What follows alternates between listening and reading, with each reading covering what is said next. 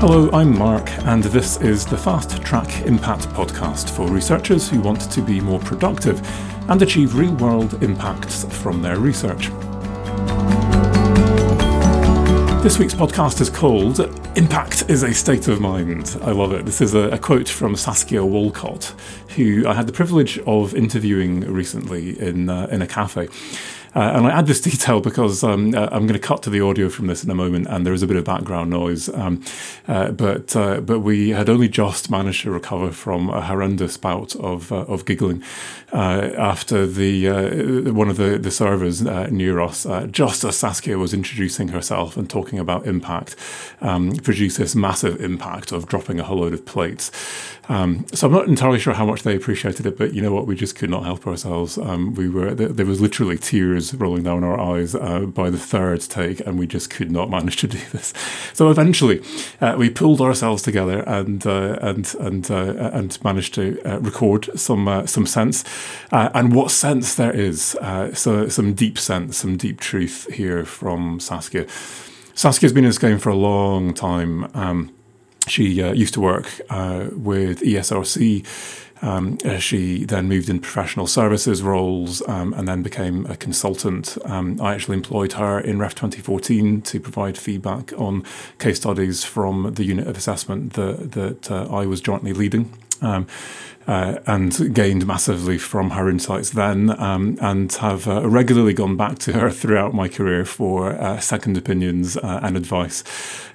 So an incredible fount of wisdom and sense. And we're going to hear about what she means by this quote, why impact is a state of mind. And this resonates, I think, quite strongly with a theme that you'll have hopefully got from this podcast so far, about the motives and why we do what we do, and at what point and how we think about impact. But she'll also talk about some of her research. So she just recently finished a research project of her own, looking at arts and humanities scholars in particular, and how they integrate impact into their work. And contrary to what she expected, she got a lot of quite positive feedback. And what this really illustrates is the power of how you think about impact to enable you to not just tick those boxes and get the funding or the case study or whatever it is that your boss or university or whoever wants from you in terms of impact. But when you actually start to integrate this now as a state of mind, as something that could potentially be positive, impact can be something that becomes fundamentally motivational in ways that you didn't expect, and that can have a positive feedback to your research. So let's head over to the interview and see what Saskia had to say. So this week I'm out and about. I'm at a conference in Edinburgh. So we're sitting in a cafe just opposite the conference, so a wee bit of background noise. And I am sitting opposite Saskia Walcott from Walcott Communications, who I've worked with for many years. And Saskia, you've written a fantastic blog. I'll put the link to the blog in the show notes. It inspired me because I think there were a couple of things in particular that were a real breath of fresh air. And the first of these is a statement that you made. And I wonder if you can tell us a little bit more about this. The idea that impact is a state of mind. Right. I'm not sure I can take entire credit for that. That's an idea that it's grown on me over the last 5 or 6 years since I've been talking about impact and presenting on impact. And actually, I think it was something that was actually said to me many, many years ago. I can't recall the academic, so I can't credit it. And it's taken me, I think, years to really grasp and understand what that means. And it's something that I like to begin my sessions with, because we've got so involved with thinking about impact as something that is just about evidence and assessment and measurement. And actually, it's about taking incredible research and putting it out in the world. And the first, for me, the most essential approach to that is being an engaged researcher, the sort of researcher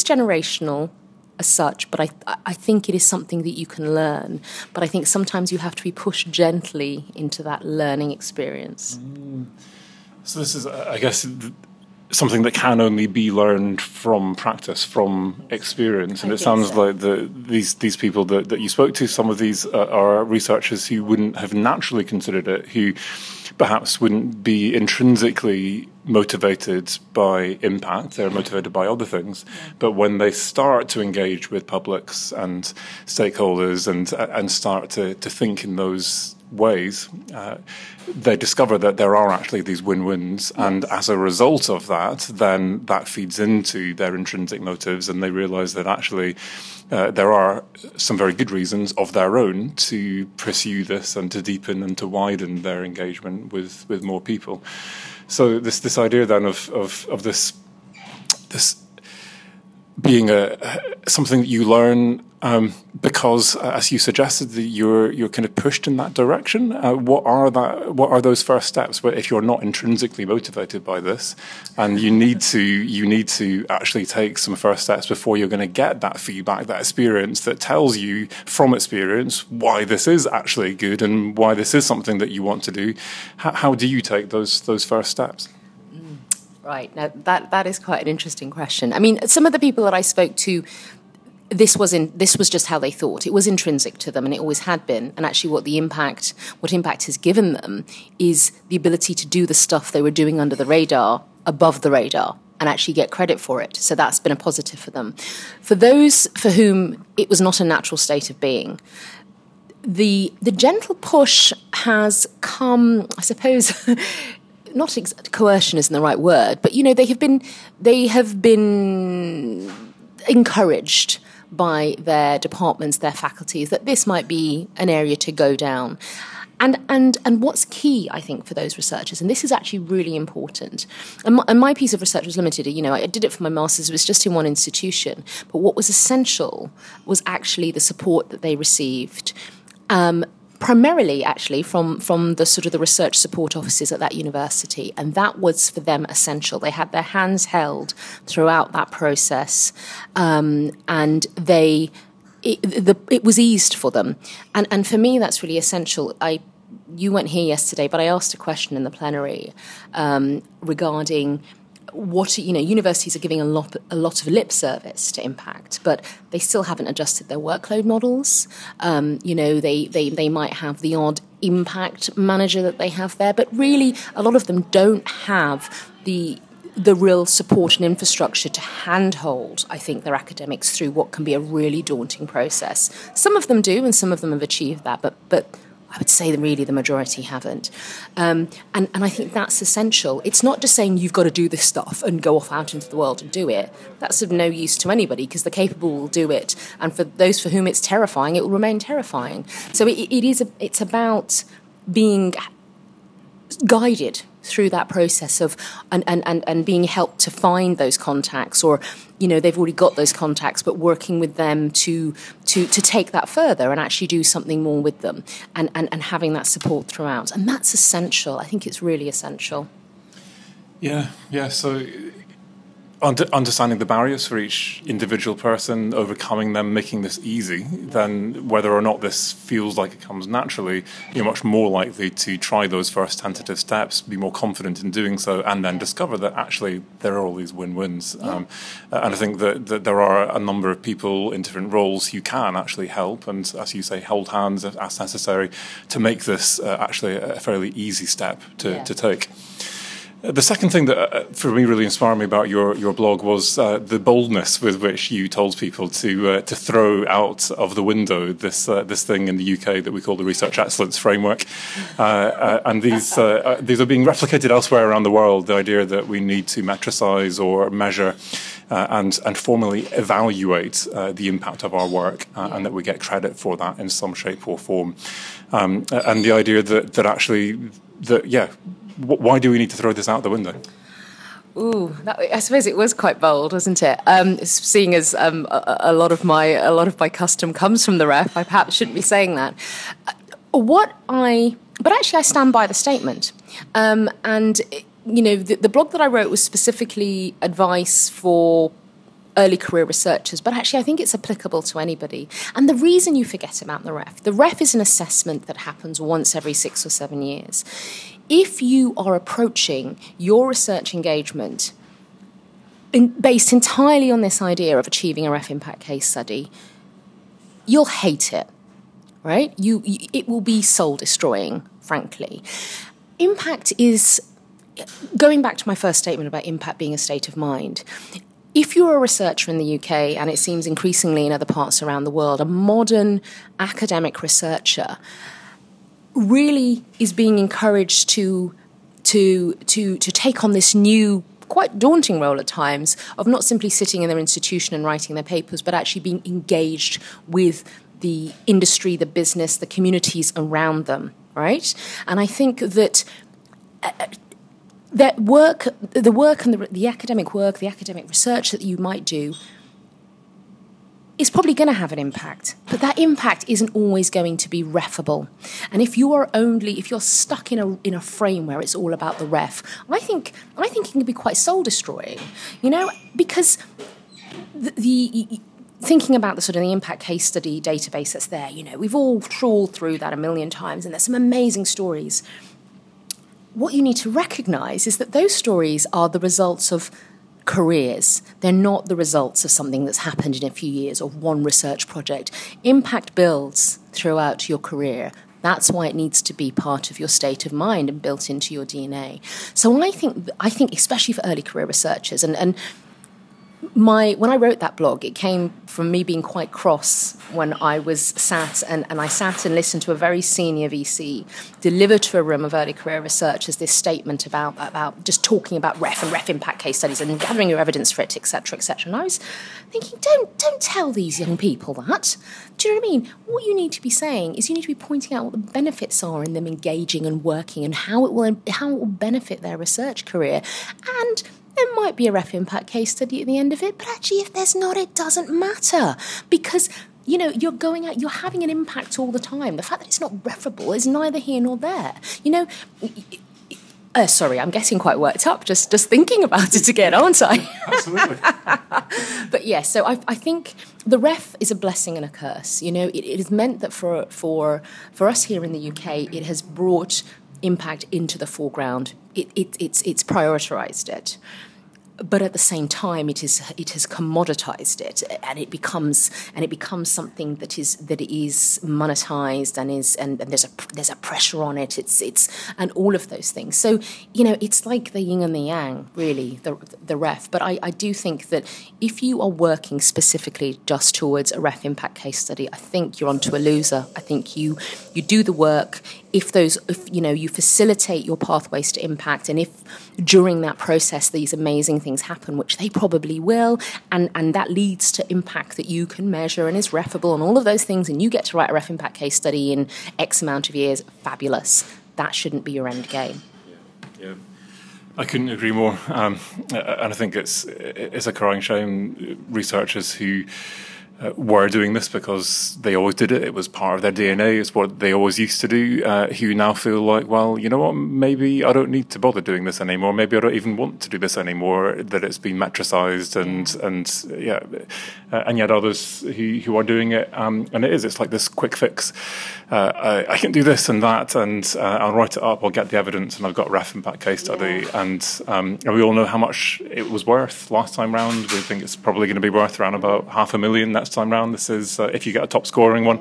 This is not to be sniffed at. And as a result, you can see why this is driving some institutions, and as a result, then cascading down and driving some individuals. And as a result, the question then is, well, actually, why are you doing this? And I think for me, that is why this becomes soul-destroying, because actually at that soul level, why do you do research? Why did you come into this career in the first place? Yes. I don't know anyone yet who came into this because they wanted to make their university richer or to enable their university to climb a league table.